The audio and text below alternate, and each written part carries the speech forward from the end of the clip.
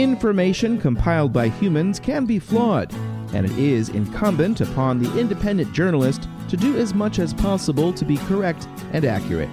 Systems must be in place to ensure that the information received by the reader and listener is correct, which means rigorous checks and cross-checks. For instance, I have checked multiple times to ensure that this is January 24th, 2023. I'm Sean Tubbs, and this is in fact another edition of Charlottesville Community Engagement. On today's program, a pair of single vehicle crashes claimed the lives of two people in Albemarle County over the weekend. A federal judge has thrown out a lawsuit filed by a former police chief against the city of Charlottesville. The Albemarle Economic Development Authority learns more about a new company that's investing at the Albemarle Business Campus and gets updates on an outstanding loan to the Lewis and Clark Exploratory Center. And the Albemarle County Board of Supervisors get a briefing on Phase 2 of the county's comprehensive plan update.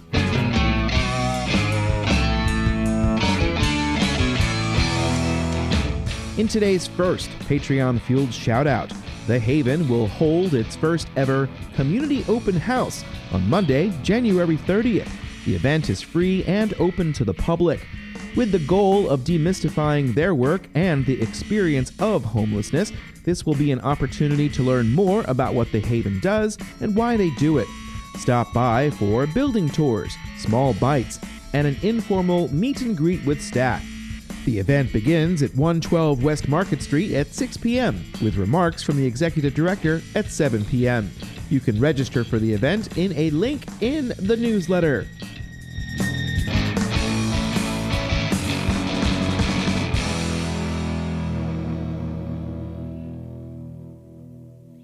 The Albemarle County Police Department continues to investigate two separate incidents this weekend in which the driver of a single vehicle died in a crash. The first was Saturday morning around 2:50 a.m. off of Rolling Road near Scottsville. Albemarle Fire and Rescue crews responded, and 48-year-old Jeffrey Gale Gonzalez died at the scene. The other was Sunday morning at around 8:30 a.m. on the James Monroe Parkway near Ashlon Highland Drive. Both crashes are being reviewed by Albemarle Police's Fatal Crash Reconstruction Team. Judge Norman K. Moon has thrown out a federal lawsuit filed by former police chief Rochelle Brackney against the city of Charlottesville. Among other claims, Brackney had argued her firing in late summer of 2021 was racially motivated and was a violation of Virginia's whistleblower statutes. The city had sought dismissal of the suit, and Judge Moon agreed. In his ruling, he stated that because the plaintiff did not allege sufficient facts to support the claims, the defendant's motions to dismiss were granted. The 39-page ruling goes through all of the various counts against individuals named in the suit, including Mike Wells of the Police Benevolent Association, various members of City Council, former City Manager Chip Boyles, former Communications Director Brian Wheeler, and Assistant Police Chief LaTroy Tito Durrett. The Albemarle Economic Development Authority has formally approved an agreement to make a local match for a state grant that will pay an Albemarle County startup firm for each new job that's created. PS Fertility is investing $1.4 million to fit out a 4,000 square foot site at the new Albemarle Business Campus for its purposes. Kevin Combs is CEO of PS Fertility. It's going to be a diagnostic testing company for male fertility. There are two PhD doctors out of the University of Virginia that discovered some new fertility science around male sperm. There are two different tests that the company will begin processing at the new facility, which has high-tech lab space that will be of use. Was really happy to be able to keep this company in our geographic county. I lived here. I've raised my 4 children, and we've attended county schools. My daughter teaches in the county schools. Under the terms of the Virginia Jobs Investment Program grant, PS Fertility will get $1,600 for each new job created. He said this is valuable because it will incentivize hiring. We are going to want to add lab personnel. The University of Virginia is a very fertile ground for students coming out that would have the skill sets we need. The EDA's funding for this project comes from a transfer from the county's Economic Opportunity Fund. The Board of Supervisors created the fund in December 2006, as reported by Charlottesville Tomorrow. Last week, the EDA also got an update on a recent award of $24,000 to Kelly Turkeys by Governor Glenn Youngkin from the Agriculture and Forestry Industries Development Grant Program. J.T. Newberry, Principal Business Development Manager for Albemarle County, said there may be more applicants for the next cycle. We've had many other companies in the community reach out for the next round. And so there will likely be a competitive process that will come back to the EDA. The EDA also learned more about the recent award of $3 million to Albemarle County from the Virginia Business Site Ready program for the North Fork Discovery Park. The county's Economic Development Office worked on the project for 2 years, according to Director Roger Johnson. The audio is a little choppy here due to a technical error. And that process read us working directly with the foundation and UVA, getting them to change the stance on lease-only options to locate in the park. Newberry said the $3 million will cover pre-development work as well as clearing and grading of the 31-acre site within the larger North Fork Discovery Park. As those RFIs, as those companies express interest in this area, and we go and we do a site visit with them, they'll be able to visualize what their new home could look like. Newberry said the request was higher than what was awarded, but he is hopeful for future investment from the Commonwealth of Virginia. Senator Creed Deeds has filed legislation to allow for the Virginia Business Site Ready program to be able to consider properties below 100 acres in size for the program. That was one of the top legislative requests of the Board of Supervisors in Albemarle County. SB 1308 is waiting for a vote in the Senate General Laws and Technology Committee. The economic development authorities in both Albemarle and Charlottesville are both owed money by the Lewis and Clark Exploratory Center for $260,000 in loans granted in 2013 to help cover unforeseen construction costs. The center has previously asked for forgiveness, but the Albemarle EDA has remained committed to getting repaid. Negotiations are underway for a way forward. Albemarle EDA Chair Donald Long said progress has been made, but there was no resolution as of their January 17th meeting. We've got a little more work to do, but they've been very cooperative. They have made a $5,000 payment on the loan, which is, I think, shows that they're serious about getting this done. Long said there might be more information at the next meeting.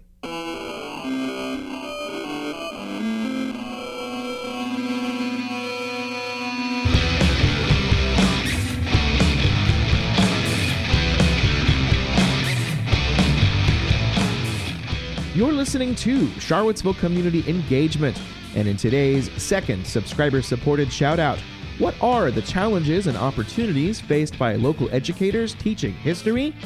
That was the topic of a panel discussion convened last week by the Albemarle Charlottesville Historical Society and the Center at Belvedere. A panel of history teachers took up the topic. They are Hashim Davis of Albemarle County Public Schools, Matt Deegan of Charlottesville High School, and Sally Duncan of the Renaissance School. The event was moderated by Annie Evans, Director of Education and Outreach with New American History at the University of Richmond. There is a link to a YouTube video of this event if you missed it. Go take a look and let's give that the Charlottesville Community Engagement bump.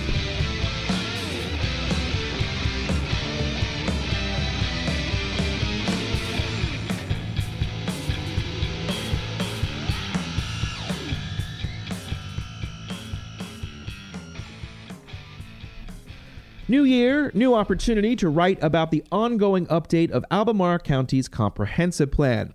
If you're new to such a thing, the State Code of Virginia requires every locality to create and maintain a plan for the physical development of the territory within its jurisdiction, and every governing body shall adopt a comprehensive plan for the territory under its jurisdiction. The plan is to be reviewed every 5 years to see if it needs a major update. Some, like Greene County, have their planning commission take charge of the process, and their current review is more modest than Albemarle's. Others, like Nelson County and Charlottesville, hire consultants if the plan is either out of date or if the planning commission gets stuck. But where's Albemarle? Supervisors were briefed on the ongoing process at their meeting on January 11th.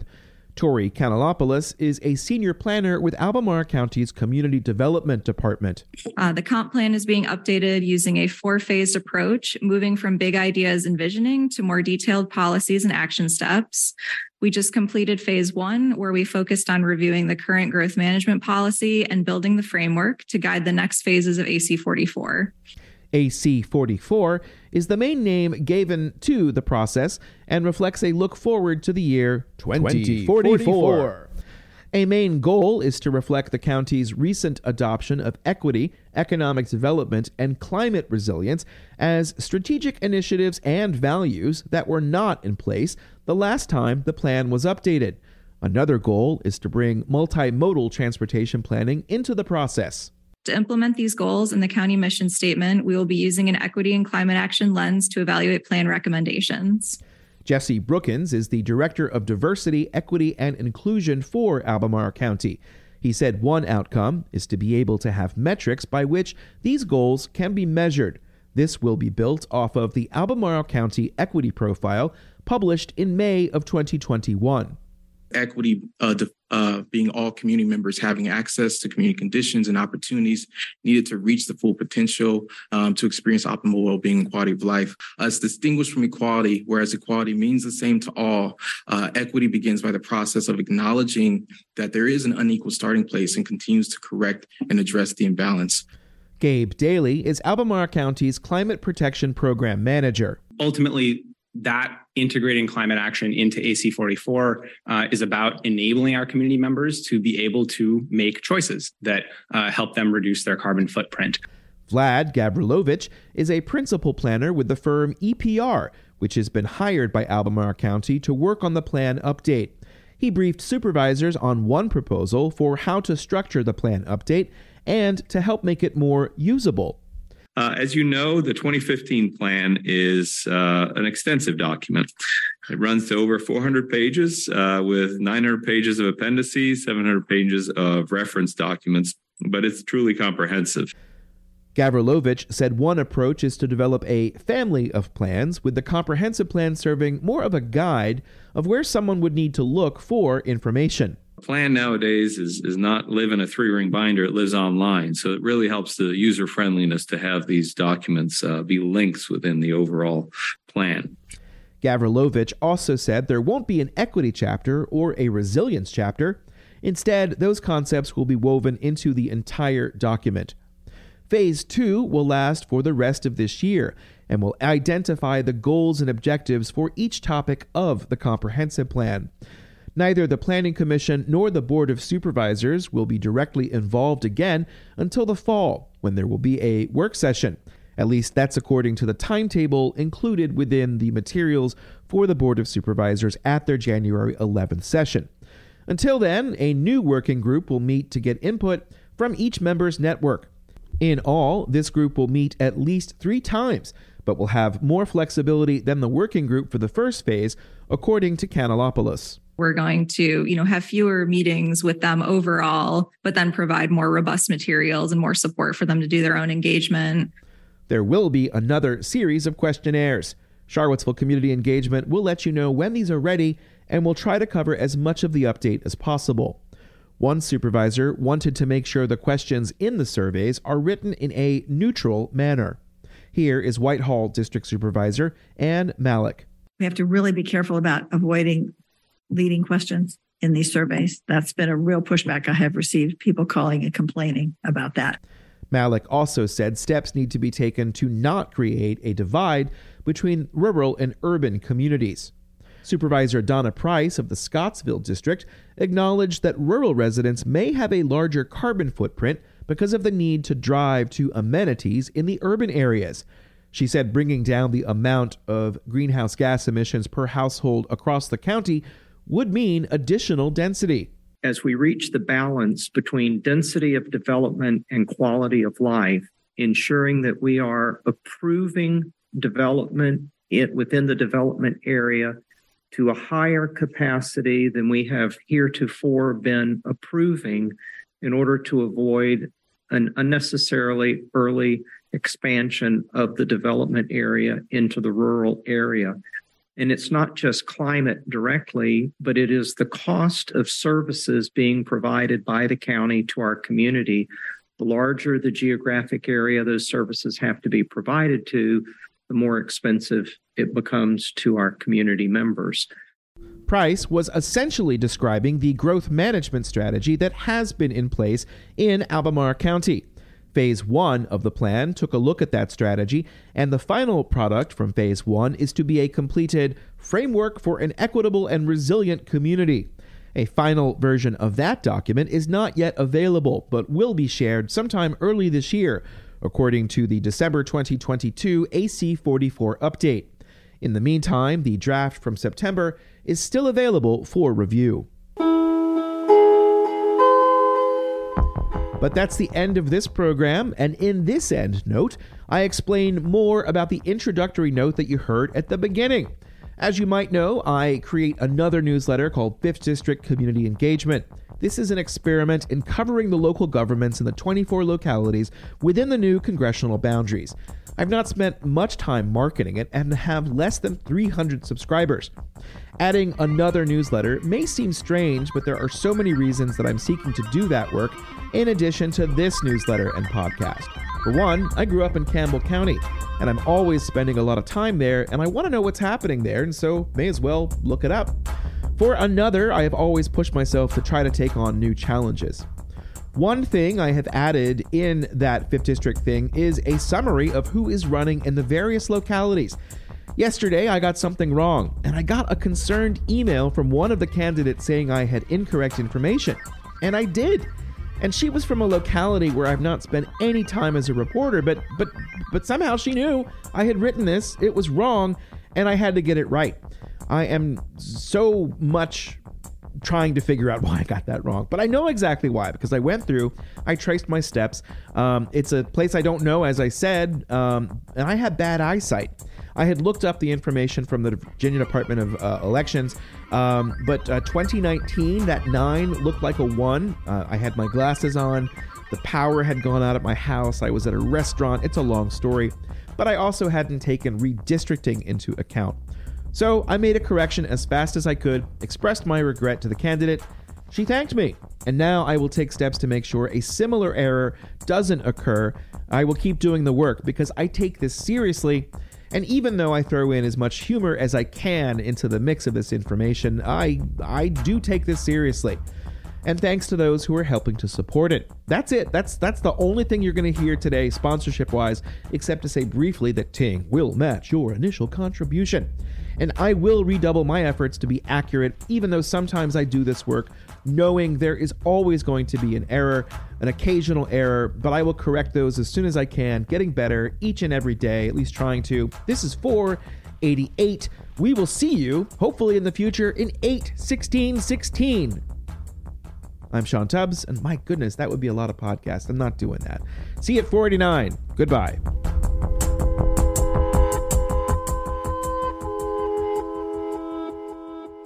Ting will match your initial contribution.